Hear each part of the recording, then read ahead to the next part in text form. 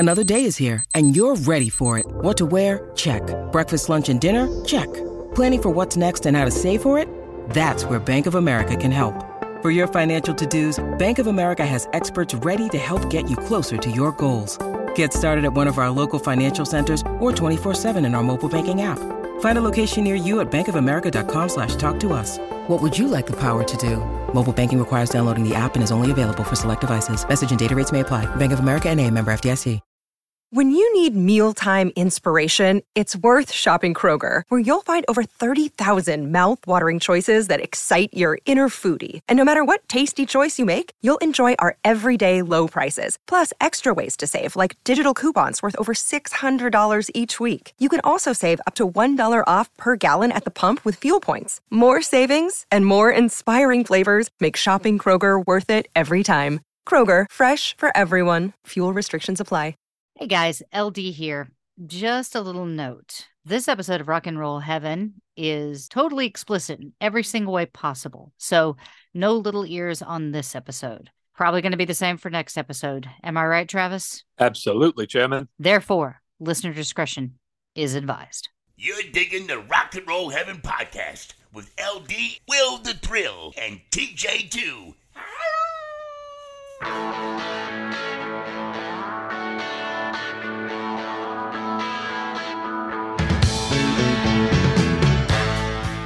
Hey guys, welcome to Rock and Roll Heaven, the podcast where we talk about the lives, careers, and deaths of famous musicians. I am your host, LD, along with me for the ride, as always, is my little bunny, Will the Thrill. Hello! Oh, this is a break from the norm. Yeah, I was feeling the Mrs. Doubtfire / Queen of England, two impressions that I have gracefully rolled into one, and just figured we'd do that. Well done, sir. Yeah, well done.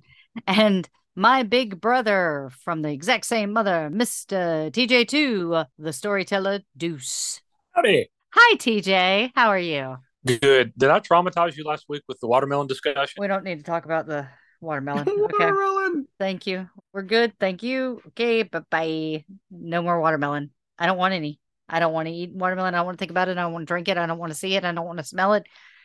I threw some soap away that was in the shape of a watermelon. Thank you for traumatizing me. Hey, no problem. Well, you've been doing that since I was born. I've heard people for a long time talk about plugged watermelons. I didn't know that's what. I don't think that's what it means. I thought that meant they put a bottle of booze in it. Yeah. Okay. Yeah, I'm pretty sure that is what it means. So anyway, do we have any kind of business or updates or anything like that? I don't think so. Okay. All right. Sweet. Well, then I guess this is very early on, but I guess we'll take our very first short sponsor break and we will be right back. Hello, Pantheon podcast listeners. Christian Swain here to tell you more about my experience with Raycon earbuds. Our family now has 3 pairs of Raycon earbuds around the house, and my wife just grabbed a pair of the Headphone Pros to replace some headphones from a company that was double the price. And yes, she loves them. Now, if you haven't pulled the trigger on a pair of Raycons, or even if you have, but you're in the market for another pair because they're just that good, well, now is the time to check them out, because they just launched their upgraded model of the best-selling everyday earbuds. With Raycon's upgraded everyday earbuds, now you also get active noise cancellation, ergonomic design, and multi-point connectivity that lets you pair with 2 devices at once. New quick charge function, 3 customizable sound styles, plus awareness mode. Available in a variety of vibrant new colors to complement any and all skin tones. I even have a pair of earbuds in a cool green color. I have tried just about every earbud known to humankind, and these Raycons are fantastic. Seriously, if you've been wanting to check out Raycons, there truly is no better time. You're going to ask yourself why you didn't check them out sooner, and Raycon offers a 30-day happiness guarantee. So what are you waiting for? Go to buyraycon.com/Pantheon today to get 20% off your Raycon order, plus free shipping. That's right, you'll get 20% off and free shipping at buyraycon.com/Pantheon. buyraycon.com/Pantheon.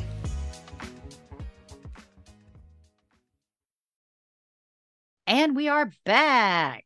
All right. So, Travis, I'm going to hand the reins over to you and guide us through this. What I can only assume is going to be more slap nuttery because it hasn't gotten any better, and I feel like it's going to get worse.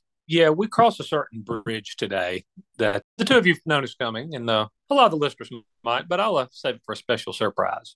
I will throw out, even though LD already offered an explicit content warning. So if they were selling us at Walmart in the 1990s, there would be like a picture of a commode on the front of the CD, and it would say "sanitized for your protection." Oh my You remember God, those? I remember the. Oh, I don't I do, remember yeah. I don't remember the toilets, but I remember the sanitized for your protection. That part of the Yeah, Tipper Gore movement, the I think Yeah. so. I yeah. think like Kmart and Walmart mainly did that, where they'd have albums you wanted, but they were edited. And I can think of one example, but I don't know if LD would want me to give it or not. Can I give it? Sure. Meredith Brooks had a song called Bitch, and it was great. It's I'm a bitch, I'm a lover, a child, a mother. I love that song. I still love it to this day because I am a child of the 90s and I was raised right. But I'm a if cow. I can hover. Booby doo. Isn't that how it went? no, no, it did not. Okay. So close. Anyway, but if you picked up the CD at Walmart, if you picked up the CD single from Walmart, it just said Meredith Brooks, the song. It didn't say bitch on it. It said the song. What I was thinking of more was the first release by Jackal, which, as they recorded it, contained a song called She Loves My Cock. And if you bought it at Walmart, that song was just not there. It was just absent from the album. And there was a little sticker of a toilet on the front of the CD, and it said "sanitized for your protection." Holy crap. And what does Okay. Walmart have against roosters? I mean, you know, maybe they just don't like waking up early. I don't know. It could have been. That's actually better than if they tried to edit the song and turn it into like "She Loves My Cochlea" and make it about the song. Wow. Suddenly they're singing about ears.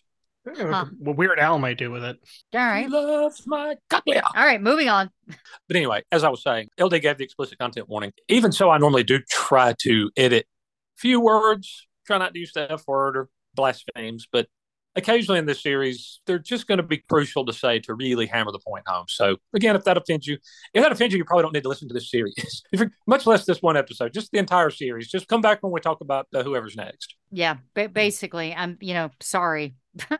But anyway, if you two are ready, we will proceed with part 7, I think, 7. of Waylon Jennings. I do 7. believe that this is officially your longest series ever. It is, yeah. Eddie was 5. My longest right? prior to this was my longest prior to this was 5 parts of Tom Petty, which honestly should have been about 10 because I think all the episodes were like 2.5 hours long. Yeah, it would have been nice since I was editing those. And frankly, nobody wants to listen to me talk for 2.5 hours. Well, thank God we've got an incredible editor in Michael, and so I don't have to listen to you more than once. Michael, you are a Right. saint. You Yes. really are. Yes, you are. Thank you, Michael.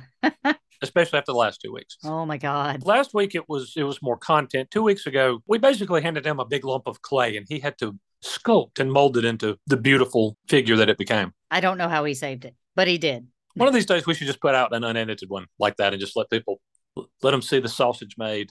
Like a director's cut. Yeah, nobody wants that. Yes, director's cut.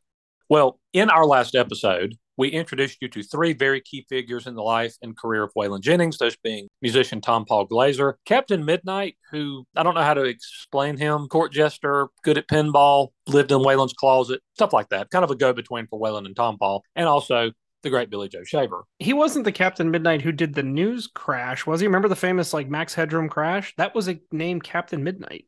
No, We'll have to look into that. No, I think Captain Midnight was the guy who took over HBO. It wasn't Max Headroom. But you don't know what I'm talking about, though, where Max Headroom comes up and it's like all distorted and weird. Yeah, I know, but that was during an episode of Doctor Who, and Okay. I don't think he ever gave a name. I think his alias was Captain Midnight. I don't think so. I've watched a lot of videos on this. I'm going to assume this is a different dude, but Fair. Okay. who knows? We should probably just look it up. But anyway, we went over It was HBO during the showing of the Falcon and the Snowman, and it wasn't. It was an HBO hack where basically he hacked HBO and was like, the price is too damn high. So it wasn't the Max Headroom one. That person never had a name. There are a lot of things I know a little bit about and a little things that I know a lot about, and hacks, disasters, especially Chernobyl, and horror films and ghost hunting and Broadway musicals. Those are the things I know the most about. Yep. When I think of hacks and disasters, I do think of you. Anyway, we went over the growing popularity of Waylon and Willie Nelson, the way they embraced the growing music scene in Austin, Texas, and Waylon's fondness for explosives, which he used to settle up, we'll say, with a club owner who stiffed he and his band on pay. That resulted in a big blow up, which is interesting because Waylon was about to blow up the entire Nashville system. Now, we mentioned previously that Waylon's manager, Neil Reshin, had negotiated a lucrative new contract for Waylon, but it also gave him complete creative control of his music. Now, he took full advantage of that during the making of his Honky Tonk Heroes album, which we discussed last week. But RCA engineers were calling executive Jerry Bradley every 30 minutes to report on what Waylon was doing. As he started work on his next album, that trend continued. Now, to Waylon, creative control meant that the record company should leave him alone and let him make his music. He got so tired of their constant meddling and all the tattletaling that he just up and left, moving over to Hillbilly Central, which was the office and recording studio owned by his friend Tom Paul Glaser. Waylon had already moved his offices into that building too, and now it would be his 24/7 haunt. I would say that the place had the vibe of a frat house, but Waylon actually described it as being more like the campfire scene in Blazing Saddles. Willie Nelson visited sometimes. Chris would happen by, Johnny Cash every once in a while, but Waylon said the main crew there was Captain Midnight, Tom Paul Glaser, their friend, songwriter, book writer, illustrator, awesome at everything, guy Shel Silverstein, Ron Halfkind, who was the producer for Dr. Hook and the Medicine Show, Ray Sawyer, who was Dr. Hook, Kinky Friedman, Jimmy Bowen, Lee Clayton, Billy Ray Reynolds, the great Guy Clark, and Donnie Fritz. They stayed up for days at a time, writing, playing, recording, and just generally shooting the shit and wasting time. There were some odd pastimes on display occasionally. Captain Midnight, for example, was a big fan of throwing knives at targets, sometimes while other people were sitting very nearby in the room, just flinging knives. Booze and drugs were plentiful, as you might imagine. But by this time, I can happily report that Waylon had kicked his lengthy addiction to speed pills, which were basically amphetamines. That sounds great, doesn't it? Oh, So yeah, far, so that's good. perfect. That's exactly where you want to be. Said with absolutely Yeah, any hint of sarcasm. Yeah, he stopped doing pills. But that's not as positive as it sounds, because in his search for a constant energy boost to keep him going as he roared on for days on end with no sleep, he had discovered cocaine. Well, there it is. Yeah. We knew it was coming. Now, he said, first of all, there were a lot of bad pills floating around on the streets. In a lot of cases, if you're on the road, you just had to get your pills where you could get them. So there was some danger from that perspective. But they were also very rough on his liver, which was still recovering from his bout with hepatitis. His drummer and right-hand man, Richie Albright, introduced him to booger sugar as a somehow slightly better for him substitute for amphetamines. Jesus. Here, stab yourself instead of shooting yourself. Pretty much. At least it's organic. Right. Yes, it's organic. There you go. It's green. Yeah, right. Now, in Mike Judge's Tales from the Tour Bus, Albright recollected that the first time Waylon did coke, he asked him how much a pound of it would cost. Quote, Waylon, you don't want a pound. That would be about $30,000, Albright said. Quote, get us a pound, Waylon said. And it starts. Hey, that's like Pound. I'm sorry, I'm trying to find like an equivalent. So, but I guess it's like you're used to flying in a World War II biplane and then you just pick up the Concorde. Sort of. Can somebody whip out the calculator and figure out how many grams are in a pound? Because isn't a gram about a good line worth? Let's see. I'm just There wondering. are 453.59 grams in a pound. Ah, good Lord. Very good. So he bought 453 and a half snores. Christmas. Oh my God. Waylon found that the high that cocaine provided was quicker and harder than that of speed, but he also found that it didn't last as long. He would have a very steady supply for some time to come. Of course, it also led to a lot of problems. Tales from the Tour Bus offered up one story that would have been sometime in this time frame or shortly after. Waylon was playing a show in Fresno, California, and had given Richie Albright 2 small baggies of white powder to hold for him. Now, rather than have to keep up with 2 baggies and risk losing one or getting busted with it, he poured them both into one larger baggie. Unbeknownst to him, and probably to Waylon too, what they had was not 2 baggies of cocaine. One was premium Colombian blow, but the other was a concoction known as Atlanta Dog, which was a wicked mixing of heroin and PCP. Good gravy. So Holy the 2 of them crap. laid out. I don't even have words. I don't even have words. I just have weird noises. Just guttural sounds and grunting. Oh my God. So the 2 of them laid out a few lines of the heroin PCP Coke combo before the show and snorted them. Now, Waylon always had an opening act or two on the road once he got more popular, and then he would have his band go out on stage and play a bit of a warm-up to rev up the crowd and build the excitement before Waylon would emerge in his signature leather with his signature cowboy hat and his signature leather-tooled guitar. Albright got behind his kit, and he picked up his drumstick, but he was starting to hallucinate, and he said that the drumsticks looked like they were Z-shaped. So he started swinging at the drums, but he was missing every time he tried to hit one. Oh, good God. So it just looks like he's swatting at flies or just flailing. He's not actually hitting them. Now, Waylon's oldest son was on the road with him by this time. Frantic crew members ran up to him and told him that his dad thought he was having a heart attack. And his son Terry found out what had happened, and he went to his dad's dressing room where Waylon was sprawled out on a table. Terry told him that he'd inadvertently snorted something other than cocaine, but he was going to be okay. Waylon somehow got out on stage, but as he started trying to play his guitar, his fingers repeatedly missed the strings. He couldn't remember the words to most of the songs. He mumbled a lot. He could barely stay awake. He almost had to be held up. Terry said it was the worst show he ever saw his dad have, but fans were so wrapped up in the spectacle of seeing Waylon that they somehow didn't notice, and they ate it all up anyway. Lord. That's kind of when you arrived, isn't it? You can go out there and completely suck and not know the words, and your fingers aren't even touching your guitar strings, and people are like, "Whoa, Waylon!" Wasn't that the Jimmy Buffett show where he was falling over drunk, you said? Yeah, my cousin went and saw. Was that level? Yeah. Yes, Jimmy Buffett, the old Charlotte Coliseum, late 80s. And he was really, really drunk, and he played for 25 minutes. And I think he did one of the same songs twice, and then he stumbled off the stage. And that was that. Now, at the studio, with guys not sleeping much and getting messed up fairly often, there were mishaps here and there. Waylon, for example, backed into Tom Paul's brand new Lincoln Continental in the parking lot, and he had to figure out how to break the news to him. So he said, quote, "Tom Paul, who's just given you a brand new ovation of guitar?" Waylon asked. "You did, Waylon," Tom Paul answered. "Tom Paul, who's the best friend you've got in the world?" "You are, Waylon." "Tom Paul, who stands behind you when no one else will?" "You do, Waylon." "Tom Paul, who just backed into your Lincoln Continental?" Oh, man. But they apparently made nice over some Coke and Jack Daniels, and everything was fine. The studio at Hillbilly Central was almost like a laboratory, though. They'd record for up to 5 days at a stretch with no interference from anyone and no interference from, sleep. Waylon and Tom Paul, really close friends. Like, they would autograph pictures to each other and write, "To my best friend Tom Paul, to my best friend Waylon," leading Shel Silverstein at one point to go, "Aren't you boys spreading this shit just a little bit thin?" But as with close friends, they could argue over something or argue over nothing, but they pushed each other to be better. Now, Willie Nelson was around a lot at this point, too, to help produce Waylon's forthcoming album and to play guitar. When it was complete, Waylon delivered it to RCA, but there was just one problem. The company had a rule that RCA artists had to record in the RCA studios, and Waylon had not done that. That was a studio rule, but RCA also had a contract with the Engineers Union stipulating that all RCA material be recorded in their studios with union engineers.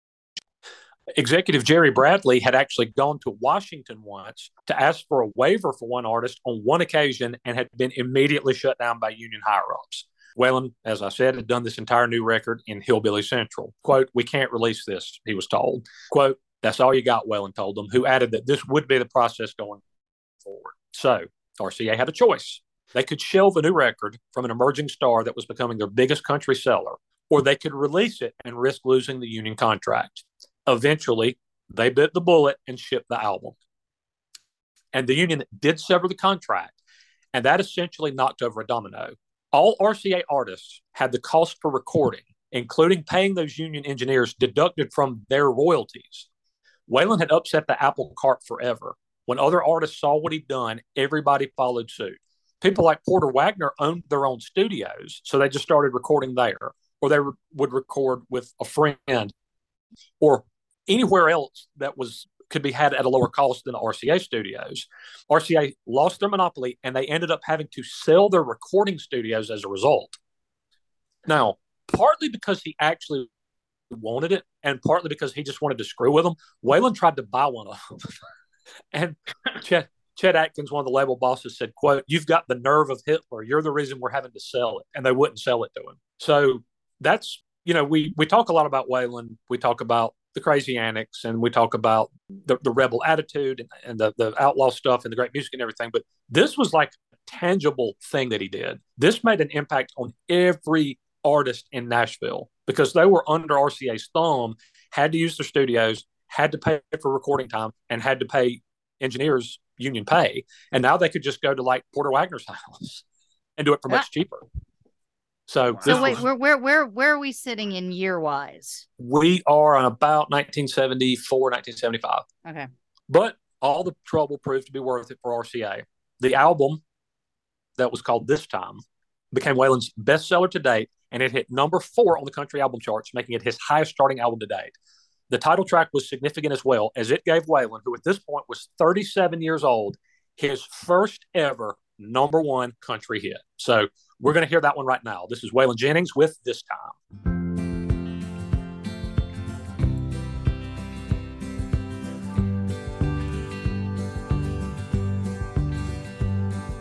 This time, if you want me to come back, it's up to you. But remember, I won't allow the things you used to do. You're gonna have to toe the mark and walk the line. This time will be the last time. This time, if I should feel unwanted, I won't stay. Each tomorrow will depend on the love you give today. It's all up to you, but keep in mind, this time will be the last time. This time should be anything like the other time. This time will be the last time.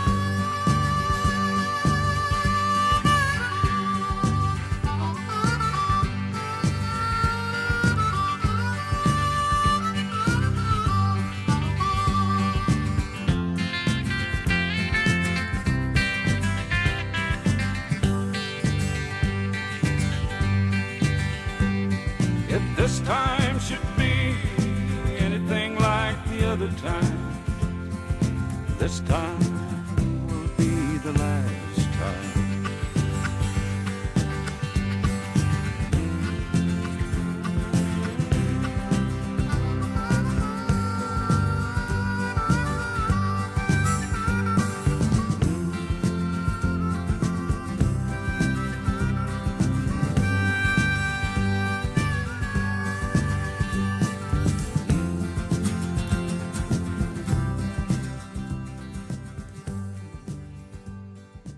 And we're back. Alrighty. What'd y'all think of that one? That is a road song. Yes, it is. That's a driving song. Beat, I'm a trucker. Mm-hmm. And again, we're settling much more into the classic idea of what Waylon sounds like, as far as I'm concerned. It almost sounds like a more classic take on country, too. It's, I mean, obviously within the like you said, we're mid-70s at this point? About 74, yeah. There's something about this that feels, I mean, it's a newer take on it, but it feels like an old country song. It's got that tone to it. So my basic thought on that song is that it was a little bit repetitive. Like, if I'm going to be nitpicky about one of, country's greatest voices, it could get a little repetitive, but Garth Brooks, I believe, said it best when he said that in the 60s, they would just end the songs, and in the 70s, they didn't know how to end a song. Right. Sure, it just went on and on. And so it just goes on and on and on. And then, but it seems like on this particular album, it goes on and on and on, but it fades out at the speed of smell. Like, right. Just the vocals just keep stepping down and down. You're like, is it gonna end? Just gonna go silent. So, but I like it. I love his voice. His voice is impeccable. And he hits this time, like he hits it with a tonality that just kind of sends a full body shiver through you. Yeah. And that's my professional breakdown. He's really hit vocally his kind of sweet spot here, I think. And that is much more classic Waylon. There's still the range. He can still hit the high note, but vocally he's really in his sweet spot now. So Waylon had essentially won, but he still got static from RCA on several fronts. It wasn't uncommon for him to go into the office of Executive Jerry Bradley and for lengthy, loud scream and cussing matches to break out. Bradley recalled that the first time he met Waylon, he got such a long, loud cussing that he eventually just left the room. he just left. On one occasion, though, there was no real way out. With an office full of people sitting within earshot, literally horrified and frightened, the two were going at it. Waylon said at some point, Bradley called him a liar. Apparently, talking reckless didn't play well with Old Hoss, who at that point told Bradley to meet him outside, and that's where they would settle things. So he was going to kick RCA president's ass. Bradley either declined or some other folks intervened at that point. That's good, I guess. Yeah. Yeah. Although I'm sorry, I wouldn't want to be like gentlemen. Let's use our words in the middle of that. Like, no, I feel like at some point a piece of furniture or like a mic stand or an instrument, because they're not afraid to break guitars in this story, would probably meet my jaw, and it would not be good. So I would just, all right, I'm walking out too. Yeah. They need like a real boss secretary to go, gentlemen, inside voices, we have company. Waylon wouldn't just go at it with executives from his own label. Willie Nelson around this time was working on a new album for his new label, and it was something very different for country.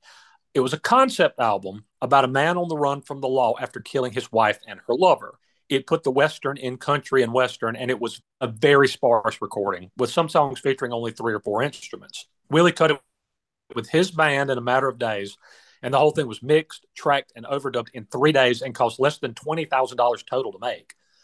Neil Reshen and Willie were going to go to New York to play it for the then head of CBS Records, Bruce Lundvall. They asked Waylon to come along. After the tape played for about a song and a half, Lundvall stopped it and said that it didn't sound complete, like it was a demo. He said there was, quote, some pretty good things here, but that it needed to be sent to Billy Sherrill in Nashville for some, quote, sweetening up. Now, if you're not familiar, Willie has some very wild stories in his background. When one of his wives found him in bed with another woman, she waited until he passed out and then meticulously sewed him up in his sheets and then beat the shit out of him with a broom handle. Sorry, it's a wow. Yeah. The patience. She probably hand sewed him too. I think so. Yes, she did. On another, Willie had to fend off an angry husband with a 2x4. His tour bus was parked in a random parking lot once when he heard dozens of gunshots ring out. Willie exited his bus wearing nothing but a pair of cut-off blue jean shorts with 2 pistols stuck in the waistband and asked what in the hell was going on. There was a bunch of police officers who completely forgot what they were shooting at and lined up for autographs and pictures with Willie because it was Texas, and that's just what you do in Texas. Oh, my God. So, quick aside, I have referenced Tales from the Tour Bus several times, the fantastic Mike Judge series. Which, by the way, if you're interested in listening to more about the mind of Mike Judge, you can check out Jen Chaney and Doug Herzog's episode with Mike where they do a in-depth interview on Basic, brought to you by the Pantheon Network. Shameless plug. Very nice. And the Pantheon Network coming up a little later, as a matter of fact, believe it or not. Ooh. But anyway, so I was looking for it online because I'm cheap and I don't pay to stream stuff. So I'm trying to find it for free. And I thought I'd found it, and I clicked on it. And it wasn't the episode, which I did eventually find all the episodes I wanted to watch for free, but it was a comedian who had just binged watched the country season of Tales from the Tour Bus. And I think maybe it was Bill Burr or somebody like that. But he made a great point. He said, is a person. He said, these people lived lives that almost can't be lived anymore. The things that we've talked about with Waylon and Willie and some of the stuff we're going to talk about coming up with Hank Williams and all these people, the ridiculous antics, the open drug use, the shooting people, and like that stuff, getting sewed up in the sheets and beat with a broom handle, and all of these things. You almost can't live like this now because there's cameras everywhere, social media, conventional media. If you showed up for a concert, hooted out of your skull, and you start screaming that there are devils chasing you and you run off. Well, now there's like a big there becomes like a nationwide vigil. You've got a problem and you need to go to treatment and you got therapy and you need to like this stuff. And you certainly can't just wave guns around and shoot people anymore. I mean, people do, unfortunately, but if you're famous, like you can't get away with that now. Back then it was just like, old Jerry Lee was just fun. And here's a couple $100 and then everything's forgotten. It wouldn't work that way now. Would y'all agree with that? All right. Here's my question. When does his life stop being like a cartoon you would see on like Liquid TV in the 90s? Like, this is just insanity. Like, his life is a cartoon. His life is a country song. Yeah. But as far as that goes, the way that I was saying that, I think it was Bill Burr said, you almost can't live these kind of lives anymore. Do y'all agree with that? Like, this is stuff that almost can't happen now. Yeah. If you don't know the right people. Like you can live this. If you can, it's significantly more difficult. Oh, I'm not saying it's easy, but it wasn't easy back then. But if you want to live this life, I'm trying to think of any current day rock star that lives this life. And I don't think it happens. Like, I don't think that, I mean, I get like, I'm trying to think of like one even pop star that might have problems like this. And I'm not coming up with anything. Like, maybe I know Demi Lovato had some issues, but like it's not like, when you like Steven Tyler, you'd hear when he go to rehab and stuff like that. You'd hear like the crazy drug stories and like Axl Rose and like, but like in the modern day, I don't think. I mean, I'm also like super not plugged into it anymore, but I feel like there's like now media was a lot more willing to look the other way back then than they probably are now, and social media didn't exist. Well, also, I think people are afraid to, in the world of social media and TMZ, to ever do anything like this in public. Like, snorting lines of cocaine at the Viper Room doesn't happen anymore. That is a completely bygone era. Like, the days of the limelight are done. Like 2 episodes ago when Waylon brought, and it was unloaded, but he brought a pistol in the studio and was waving it around and saying he was going to shoot people's fingers off if they played pickup notes. See, now somebody would have recorded that and it would be on TMZ and then he'd be sued and he'd probably be in jail. And back then it was just like, that's just Waylon. That's just Waylon. But anyway, I just thought that was a good point that he made. But so, like I said, Willie has some wild stories, but Waylon said Willie was the only truly free spirit that he ever met. He said he believed things would work out as they were supposed to. He just wanted to play his music. He was also very non-confrontational. And that, of course, is not a word one would use to describe his pal Waylon. Hey, TJ, I really hate to interrupt because, this is bonkers, but we do need to take a short sponsor break. And we're back. You're damn right we're back, Hollis, and we're going to talk about Waylon. After Lundvall gave his assessment, in which he said that Willie's recording sounded unfinished and like a demo, Waylon gave him one back, calling him, quote, a tone-deaf, 10-eared son of a bitch. Quote, Neil, Waylon yelled, you manage both me and Willie, but I tell you, if you don't get that GD tape off that machine and get us out of here, then you won't be my manager, and I guarantee you won't be Willie's. He then told Lundvall, quote, you ain't got a GD clue what Willie Nelson's music is about, and he got up to leave. Lundvall called out to Waylon and told him to come back and ask what he was missing. Waylon said that he was listening to was what 70,000 people gathered in Dripping Springs to listen to and drove from as far away as Colorado and Kansas to hear. Quote, Billy Sherrill may be great, but he ain't got a fucking thing to do with Willie Nelson. All he can do is cover him up, Waylon said. Lundvall listened to the rest of the album and said that he still didn't get it, but that he would release it as is.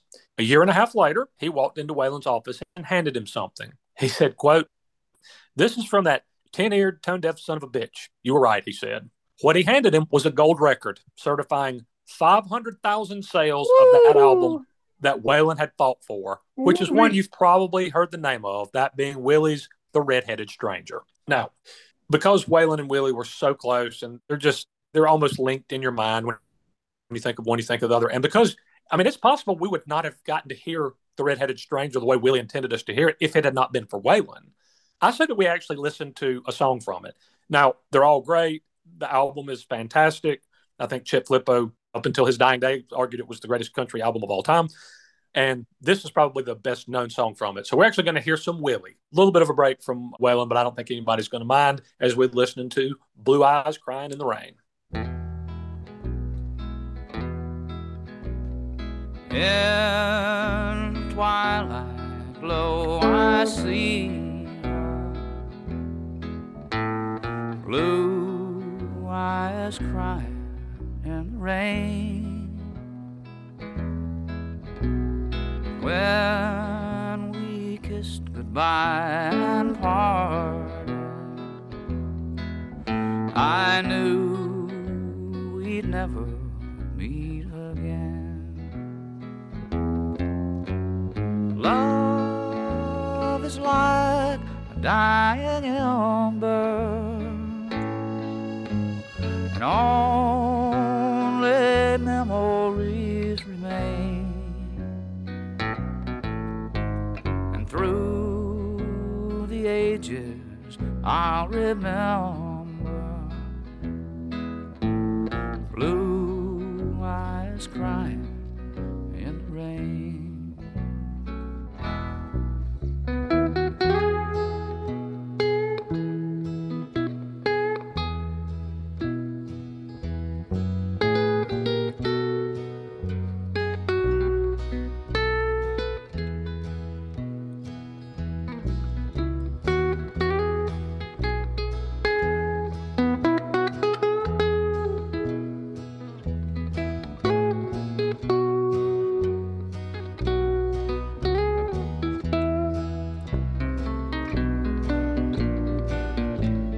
Someday when we meet up yonder, we'll stroll hand in hand again in a land that knows no parting.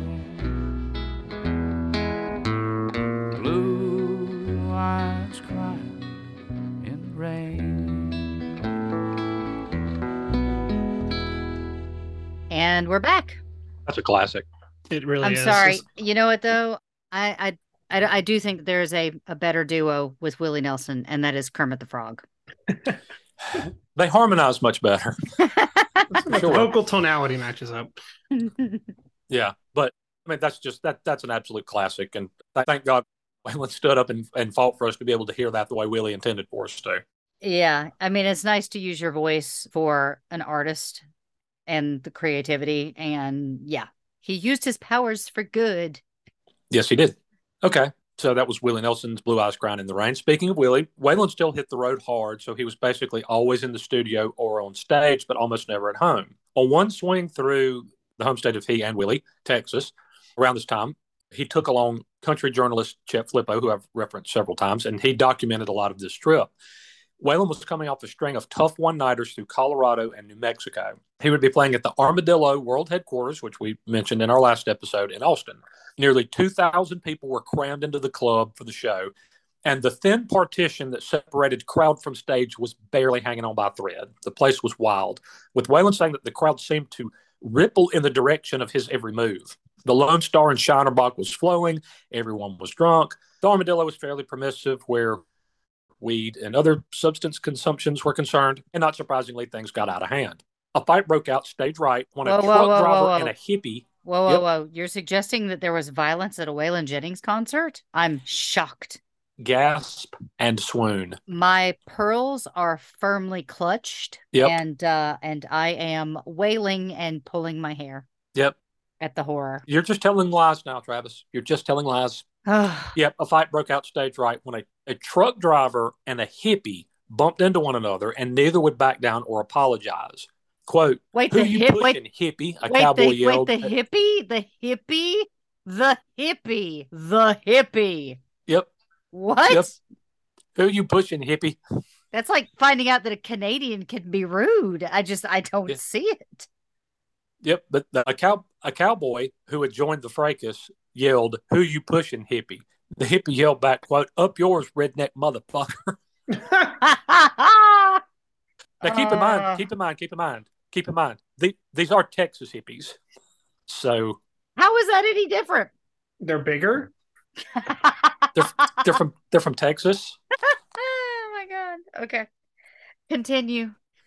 Yeah, I mean, just for starters, they're from Texas. What else do I need? What else needs to be said about this? I mean, that's pretty much it. Waylon managed to dodge a full can of beer that was thrown at his head as bottles and fists were flying everywhere. He managed to get to the midway point of the show for an intermission, and he very quickly got off stage, where he was greeted by University of Texas football coach Darrell Royal, Billy Joe Shaver, and artist Jim Franklin, all of whom posed for pictures with Waylon around a giant Texas flag. Commander Cody of Lost Planet Airman fame managed to get up to Waylon and introduce himself by saying, quote, "Hi, I'm Cody. Freaky tonight, ain't it?" That's amazing. Well, or at this point, are you just waiting on like Dick Van Patten or nothing would surprise me at this point? I mean, it's really like or Fred Travelina or somebody to walk up to him. Yeah, again, nothing would surprise me. Neither of them did, but who did was a 6-foot-tall groupie named Francie. She sauntered up to Waylon and tried to get some alone time with him in a dressing room. He had politely spoken to her at his hotel, where she'd basically stalked him, then at a restaurant, and now again backstage. All that was interrupted by a big cowboy who stiff-armed everybody aside and said, "Hey, Waylon, remember when we won district? Woo-wee, now there was a by-God football team." So this guy was obviously a former football teammate of Waylon's. Yeah. Waylon played a second set and one encore, but then he managed to sneak out the back to a car that was waiting parked on the sidewalk.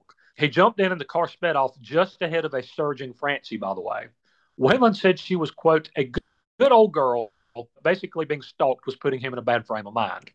The only problem was that when they sped off, they hit the curb going from the sidewalk to the road and knocked the muffler off of the car. Oh, jeez. So now it was making an enormous racket, and it could have attracted the attention of police. And, Will, that might have been bad. Perhaps given the goings-on, yes. Yes, since Waylon might have been carrying some powdered energy, we'll call it. He'd managed to avoid trouble at the Mexico border and in an airport, both fairly recently, because border guards or airport security had recognized him, and I think both times he was carrying, just by the way. And they just let him through, yeah. Right. So he laid back, he lit a cigarette, and he just kind of chilled for a minute. And he said that he thought that he and the band had done a hell of a show. He also mentioned to his driver that he was hungry. Apparently, Austin was not known for its after-hours eateries in the mid-1970s, but he spotted a row of vending machines at a Texaco gas station. Quote, "Pull in there, Hoss," he directed. He got out and started feeding quarters into the machines, but none of them worked. So he got really irritated and he started kicking one of the machines. Quote, "Come on, you some bitch. Give, damn you." Finally, kicking it repeatedly with his cowboy boots shook everything loose, freeing many bags of chips, nuts, and candy from their glass confines. Quote, "That'll teach the bastards," he hollered. Back in the studio at Hillbilly Central, Waylon was working on the follow-up to his big hit album this time. Now, I've mentioned before that Waylon was not an especially prolific songwriter, but when he wrote songs, they were generally very good, and he penned a great one for this new album. The song was called "Rainy Day Woman," which is not to be confused with Bob Dylan's "Rainy Day Women" number 12 and 35. It should be noted that a, quote, rainy day woman in Waylon's vernacular was basically a groupie. So I guess Francie was a rainy day woman. According to the article I referenced a few minutes ago from Chet Flippo, in most country music circles, groupies were actually referred to as snuff queens. Oh my, which is interesting. Not a term I've ever heard used for groupies. No, that's a new one on me. That sounds more like you're doing adult films that end badly to me. Yeah. So introducing this topic to you gives me the opportunity to tell you a quick story. And we will have to back up just a few years, but I discovered this tidbit as I was writing this episode and felt it needed to be included. Waylon would play in California pretty frequently, particularly a place called the Palomino Club. Now, y'all lived in the Los Angeles area for like 20 years. Was it still there? Are you familiar with it? No, I'm not familiar with the Palomino Club. Yeah. In LA? Huh. It doesn't ring a bell, but no, it may not be LA, but of course, like I wouldn't say like later on in life we were two hip kids, so it could still be there. But there is that. I don't know. Hang out karaoke bar. So if this is like a club, probably not going to know it. Okay, all righty. Well, Waylon had a very good following in that area in general, and at the Palomino Club in particular. And among the famous admirers who frequently came to see him was Phil Spector. Yes. Oh, jeez. Crazy hair, killed his wife, Phil Spector, who supposedly said every Waylon song should go to number one and that he had the potential to be as big as Elvis Presley. A piece in the Los Angeles Times by Robert Hilburn, published just after Waylon's death in 2002, noted that Hilburn was interviewing Bob Dylan sometime in the mid-'70s and mentioned that he was going to California for a Waylon concert. He said that Dylan enthused that he loved Waylon, and he actually asked Hilburn to ask Waylon if he'd like to cover one of his songs. Hey. So that's pretty high praise. I Now, would Waylon say, actually yeah. had already cut one on that little independent album. He did. We actually heard the song. Which one was it? Don't Think Twice, It's All Right. Oh, that's right. Yeah, Which I think we all really liked, as I recall. Yeah, it was a good version. Yeah. Part of the reason Waylon and John Lennon hit it off so well, which we mentioned a few episodes back when they met at the Grammys, was that Lennon was a fan of Waylon's and said that Waylon's cover of Norwegian Wood was perhaps his favorite Beatles cover ever. Jeez. Again, Wow. fairly high praise. But Waylon also became very friendly with somebody that we'll be doing a series on in the near future, that being Graham Parsons. Ah, yes. Yep. Waylon said that Parsons told, in what is labeled a Birds member said, he thought what kept Waylon from blowing up bigger earlier in the 70s, and of course that blow up was finally happening by the mid-'70s, just after Graham's death, was the safe, sanitized production of Chet Atkins and Danny Davis. He said there was a huge disconnect between the Waylon that he saw on stage and the one that he would hear on records. He said they just didn't sound like the same guy. Waylon said that Graham was the only person he ever met who could take more drugs than him, which is something, I guess. And I then have to ask you, so what does all this have to do with Rainy Day Woman? Well, Graham had a relationship with Pamela DeBars, who either still does or previously did have a podcast on the Pantheon Network. She did, yes. Yes. Now, she, of course, is known as the world's most famous groupie, or Rainy Day Woman, if you will. And she met Waylon through Graham at the Palomino Club. In a 2012 interview, she said that Waylon said to her, as she did, he called her at 5 a.m. and then showed up at her place. She said she was mostly into, quote, androgynous little Brits, but here she was with, quote, this hulking He-Man. He was out of her realm, but she went with it because she said she loved his music. And this is probably more than you ever wanted to know, but she said, quote, he tore me apart, man. Huh. Wow. There it is. Yep. After their, quote, fabulous time, he looked at all the pictures of rock stars on her wall and said, do you really like all this long hair and everything? She said that she did, and that it was the, quote, in thing at the time. She said not long after that is when he grew his hair out a little bit. And she said that she saw him off and on for about 3 years. Quote, Waylon was one of my main dudes. He was married the whole time, but in those days, there was no internet, so you didn't know, she said. And I've done some checking, and I can't verify one way or the other whether any of the pictures that adorned the apartment of Pamela DeBars featured any members of Manfred Mann's Earth Band.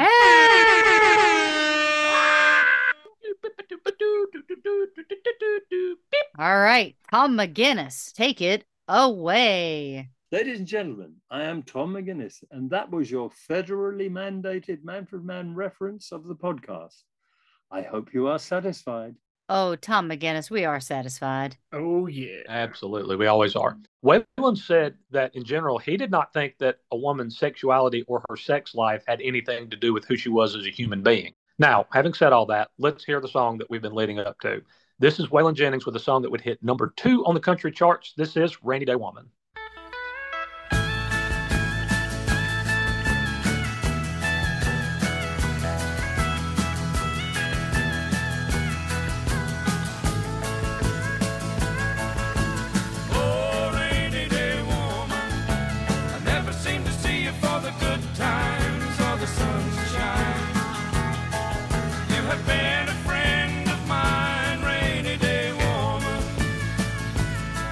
That woman of mine.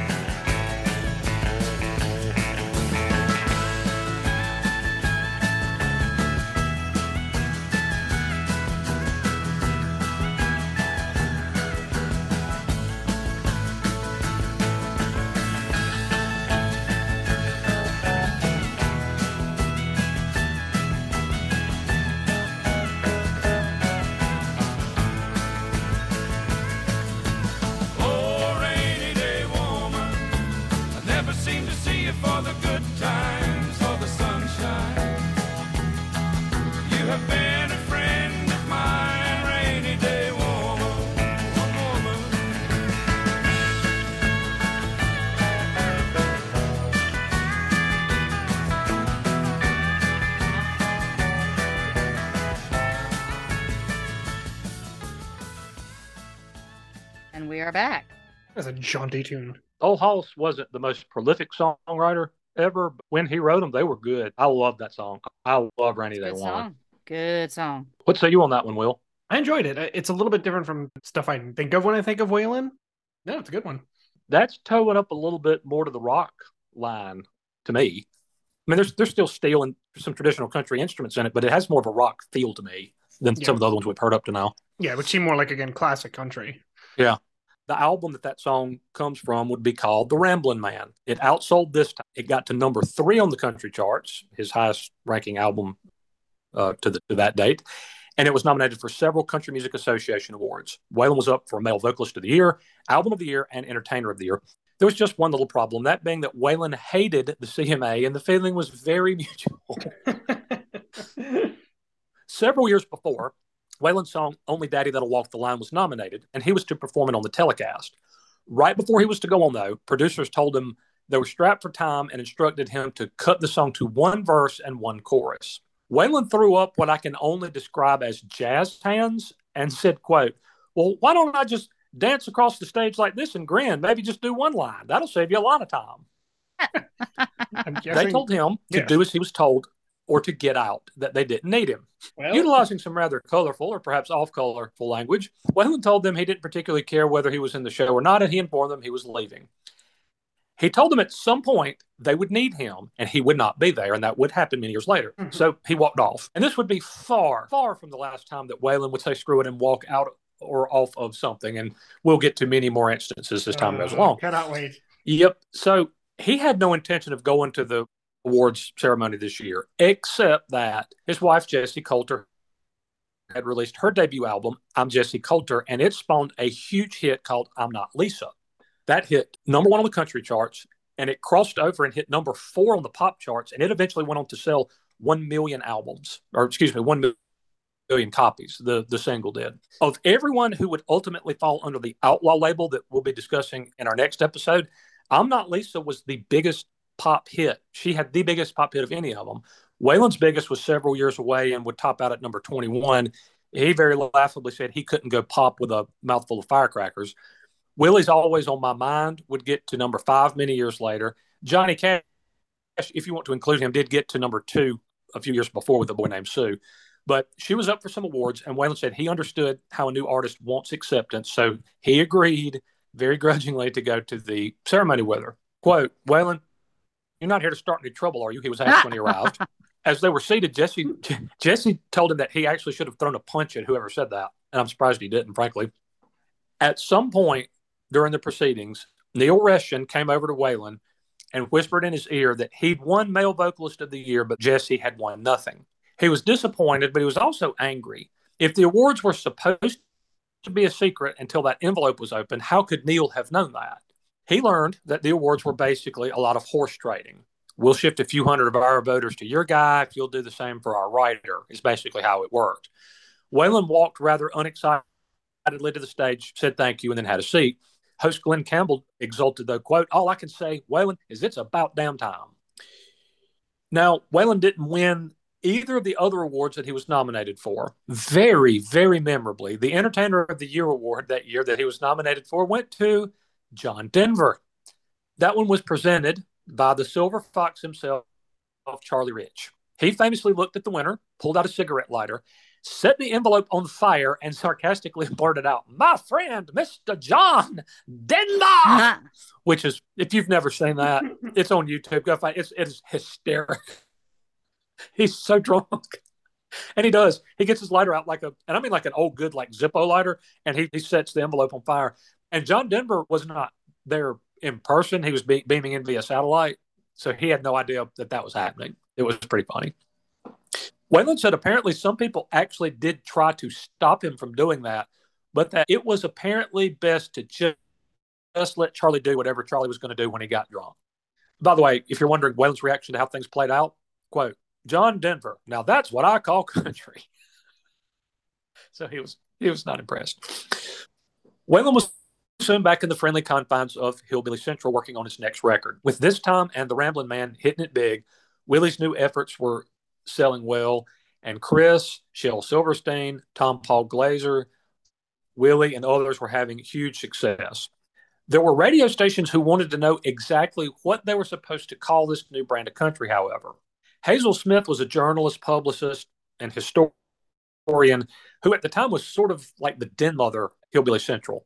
In fact, she authored a regular newspaper column which borrowed that name. It was called Hillbilly Central.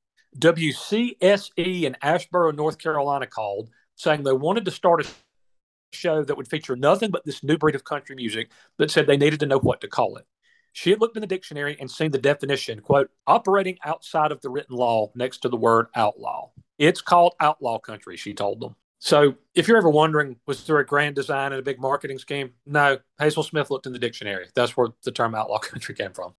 Waylon didn't care much for labels at all and didn't particularly like this one either. He loved Hazel, but when she told him the name, he said, okay, and?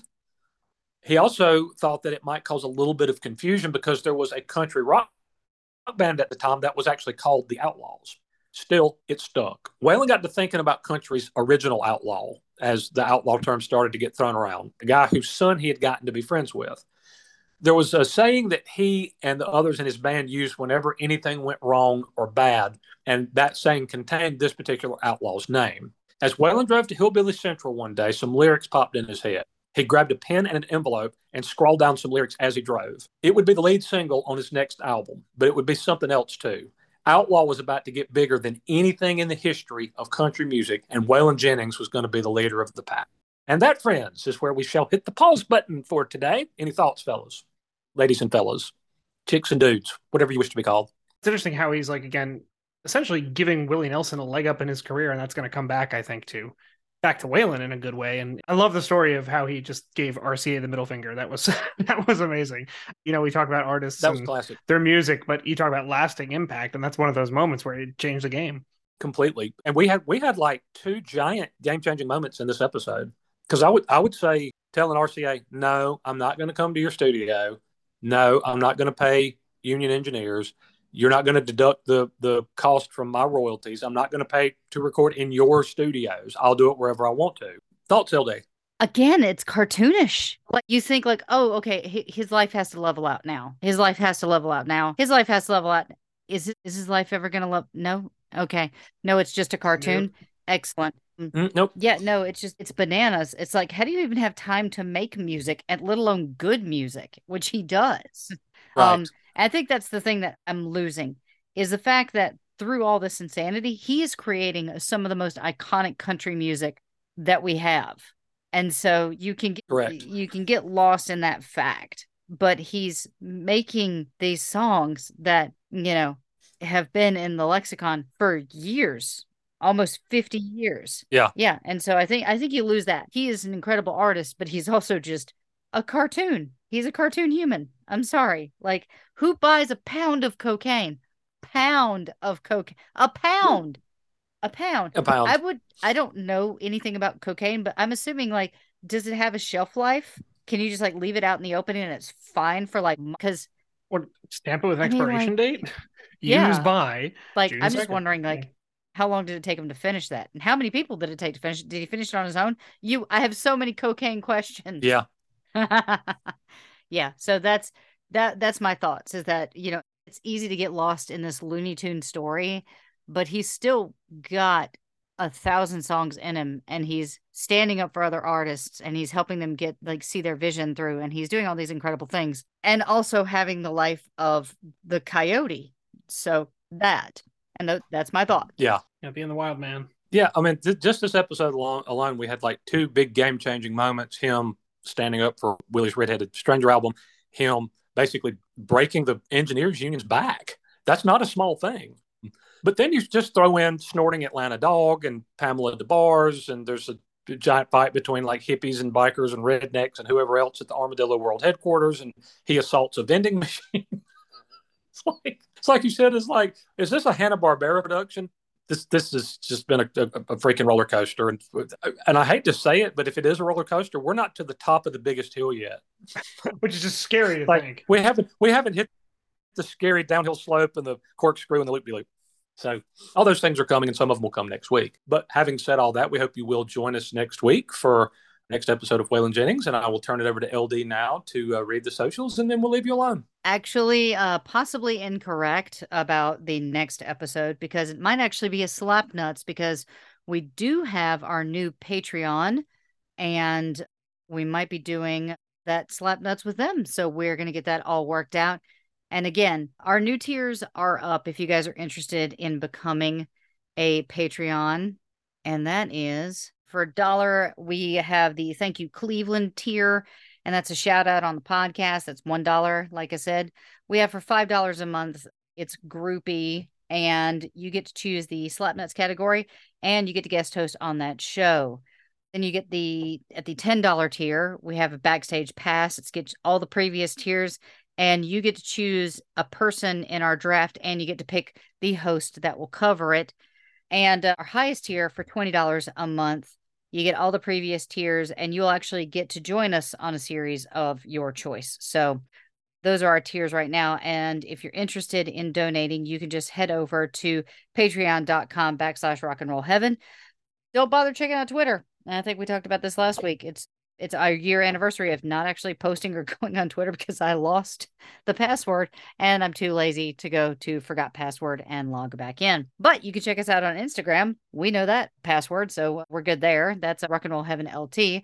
Facebook, Rock and Roll Heaven Pod. Still not saying our website. And you can check us out on TikTok. I did it again. Dang it.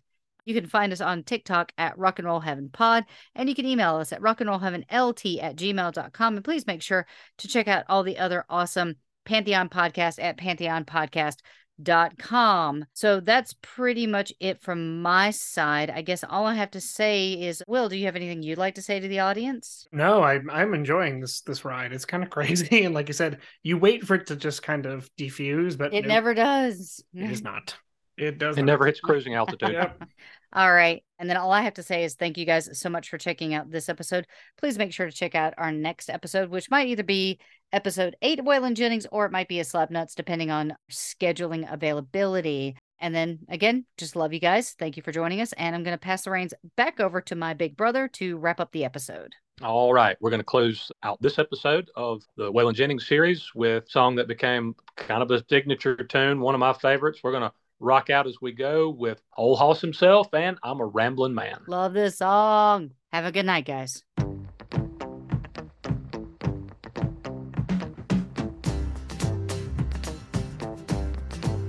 I've been down the Mississippi, down through New Orleans. Yes, I have. I've played in California. There ain't too much I haven't seen. No, there ain't. But I'm a rambling man. Don't fool around with a rambling man. Left a girl in West Virginia, up there where that green grass grows. Yes, I did. Got a girl in Cincinnati waiting where the Ohio River flows. Oh, girl, I'm a rambling man.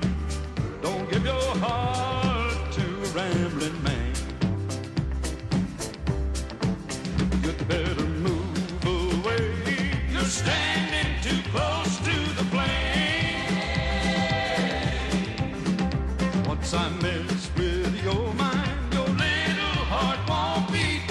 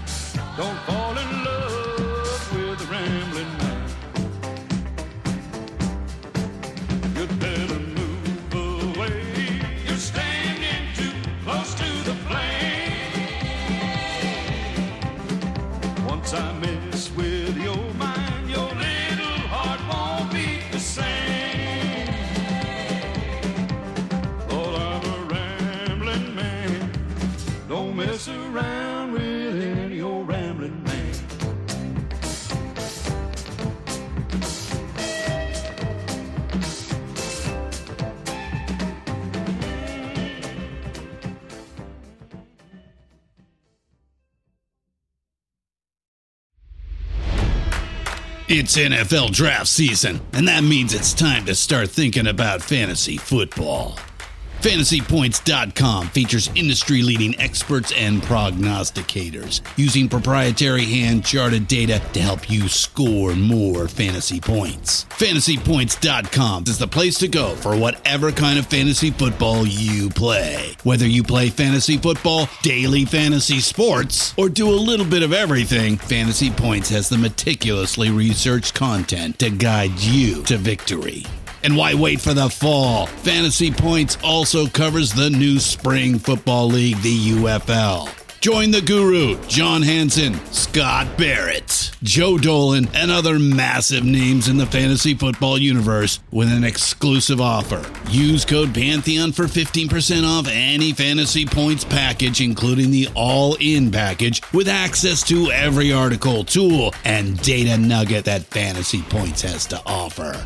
That's FantasyPoints.com and code Pantheon for 15% off at Fantasy Points. FantasyPoints.com, code Pantheon. Score more fantasy points.